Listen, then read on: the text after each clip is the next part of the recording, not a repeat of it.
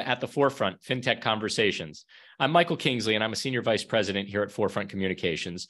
And we're a strategic comms, marketing, and PR firm focused on the capital markets and institutional FinTech sectors. Today, I'm speaking with Alex Scarsini of our client Edgewater Markets. Edgewater is a leading provider of technology, trade execution, and liquidity aggregation across foreign exchange. That's FX to you, and precious metals as well. Alex is co-founder and president of Edgewater. Hi, Alex. Hey, Michael. Good to see you again. Thanks for having me. Sure. No, it's a pleasure. We want to jump right in. Now, Edgewater's been around for about 10 years now, and I'm curious what you're focused on in FX right now and how that might be different from when you started out. Sure. So we started, as you've mentioned, 10 years ago, right after the 2008, 9, and 10 financial crisis. Our role at that time was to provide more direct access to markets for our clients, better access to credit so that they could get better access to markets. And that was our role at the time, where credit was at a premium, of course. We did so utilizing third-party technology platforms. We utilized many of them. So we got to learn quite a bit of what was relevant, what was good, and what our clients, more importantly, what our clients needed and valued in the technology platform they would eventually use to access these markets. Today, we've developed that technology internally. We spent 5 years doing so. We have a best of breed, modern, new, non-legacy technology platform, without mentioning the old platforms that were commonplace back in the day. We provide OMS systems, credit modules, pricing engines, et cetera, to our client base. We did not lose our core DNA in the process. We haven't become a pure SaaS model or licensing model type technology provider. We continue to provide execution services for our clients. Typically, a technology sale to a client will then morph into an execution conversation. Now that you've given me the big fast car, how do I win the race with the right pilot in that car? How do I get it done? How do I get from A to B? So we do that, we continue to do it, and we do it very well. That's our special sauce today. Yeah, it's really interesting, the two sides of the coin, the sort of access and execution side, and then the technology side. I want to start with the technology side and just ask you, I imagine buy versus build is a huge dilemma, or a top of mind dilemma for your clients and prospects and so on. And I'm wondering if you could talk a little bit about how they square that circle, what they should be looking at, and how you help them make that decision. Well, we went through that same process. So we were at one point buying the technology, and we were the disintermediator. But because we scaled so quickly, we had to buy our own. We had to build our own, and we did so. For the rest of the space, our clients who are not in the business of developing technology platforms, they buy the tech. Unless you're a tier one financial institution with the breadth of a JP Morgan or a Goldman or a Citibank, you won't have the resources or the know-how to build a platform. You're going to want to buy it. But buying is one thing. Buying the right platform is a different matter altogether. Today, our clients are looking for the tech, but they're also looking for the execution service. So that's what we provide. And owning our own tech enables us to develop what our clients want. We're not beholden to another provider. We know exactly what our clients need. Our solutions are extremely customizable. We sit down with our clients, we scope out the work that needs to be done, and we provide to them a highly scalable, customizable, modern technology platform to access markets and different products down the road. That's great. And that leads nicely to going back to the other side of the coin, which is the access and execution side, what they're actually using the platform to do. So can you tell me a little bit more? You started there talking about the clients. So give us a little bit more of a window into who your clients are and how they're actually using what you provide them. Sure. Well, we're global. We have a global footprint. We have offices. Our main offices, of course, are in the FX hotspots, Singapore, London, and New York. We have a sizable office in Mexico, which services our LATAM's South American operations and clients. Our Our client base are predominantly institutional clients that need to access FX and metals markets. So they are banks, your traditional banks. We work with first-tier banks where we provide pure liquidity services on the execution side. And then we work with, of course, second-tier, third-tier institutions where we provide software sales, tech platforms, et cetera. We also deal with the entirety of the asset market space. So we deal with your macro funds. We deal with your funds, multi-strat funds that need to do FX for conversion purposes. We deal with family offices, sovereign wealth funds, central banks, et cetera, et cetera. Anybody that needs to access FX markets at the right price point and efficiently, we're there for them. And I like you rattling off the different locations you're in as well. I know you guys talk about a lot the importance of local market know-how. Can you talk about that a little bit? A little bit more about why having boots on the ground and having that experience, knowing it is just so vitally important to what you do and what your clients need you to do. Yeah, I'll give you an example of Mexico. It's probably our biggest office in the EM space outside of New York and London, of course. We made a conscious decision when we started our business in Mexico to be there in Mexico City with the right team of culturally minded people that understand the needs of the local market. Mexico is a typical example where it's difficult to come in as a non-local and understand the nuances of that market. It is a deliverable space. Dollar Mex is deliverable, but there are many nuances as to how the business is done in that part of the world. We've used the office in Mexico as a launching point to expand into Latin America and would not have been able to do so straight from New York. Again, you need to be able to have people on the ground that are able to go to your clients' offices and understand in their language, in their world, in their culture, what it is that they need. A Mexican bank's needs are far different from a European bank's needs on multiple levels. Yeah, and that's great. Speaking specifically about that area, it also brings to mind, I'm curious what the other big frontiers are going to be. Well, is Latin America a big frontier for you guys in 2023? And what other areas are you looking at?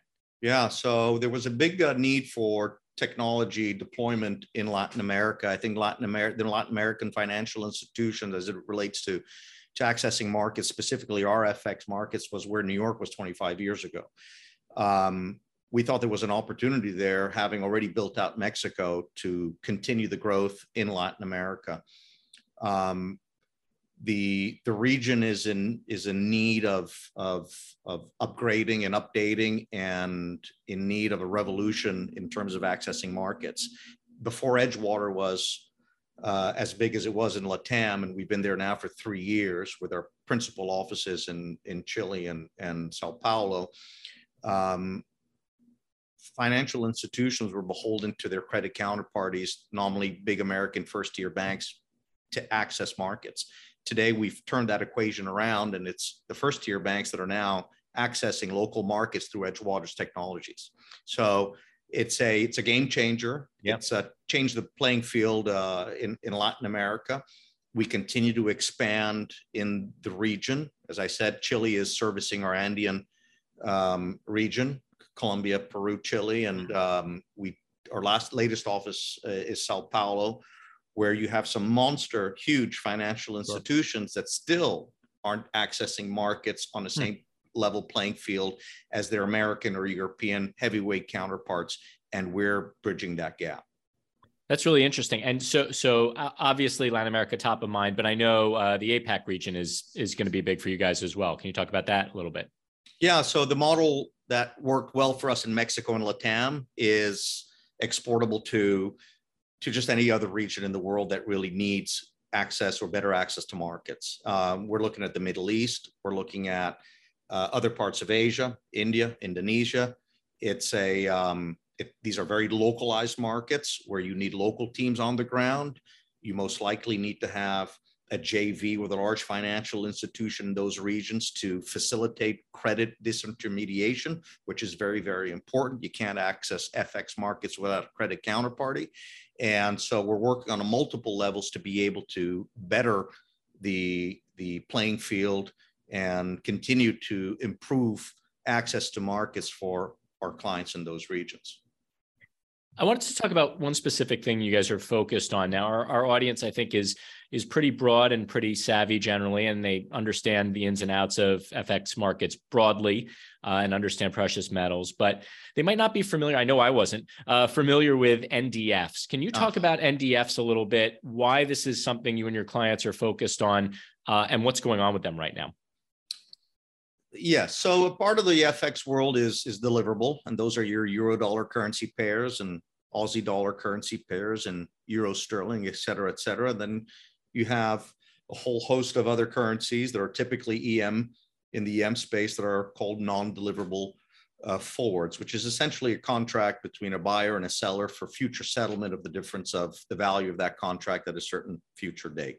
And many countries do not allow their currencies to get delivered on a spot basis because of controls they want to have for outflows and inflows of currencies. So the offshore market deals in those local currencies on a non-deliverable basis. Okay. It's an important market. It's not as efficient as our primary G7 market. It is in need of tech disintermediation, meaning without the tech, these currency pairs won't get the development that they need to be able to really get adopted globally by money managers, asset managers, banks, and so forth. So we're helping these countries where we think there's a huge opportunity to bridge those gaps and make those currencies more deeper in terms of access. So that's basically what you have. That's basically an NDF. And why right now? Is there's something going on with volume and volatility with NDFs right now that's making it attractive or difficult to trade? What is it at this moment that's going on? So the entirety of the FX space was pretty dormant for the last 5 or 6 years, given the low levels of volatility and the low interest rate environment. So you didn't have interest rate differentials really moving FX markets in different directions. Today, that's caught up to us, and we have a lot of volatility in the FX space. And where you don't have a lot of depth or liquidity, which is the NDF space, you do have even more heightened volatility spikes in those currencies. We're helping to address that by making these currency pairs a little more accessible by all players and not just the few. So as you continue to improve on the scalability of these currency pairs, you drive down volatility and margins to a certain degree and help those currency pairs grow globally.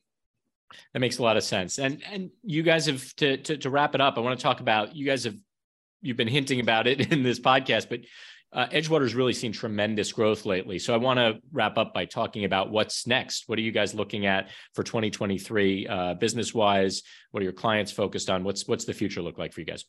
Yeah, well, thanks. Yes, we have grown quite a bit. It's been a very good 2 or 3 years. The last 2 or 3 years have proven that our build out on the tech side was the right decision. And the current model of providing technology plus execution services is really what our clients are looking for. I don't know of anybody else in our space that does both. And so we're happy to continue to deploy that model into other EM regions.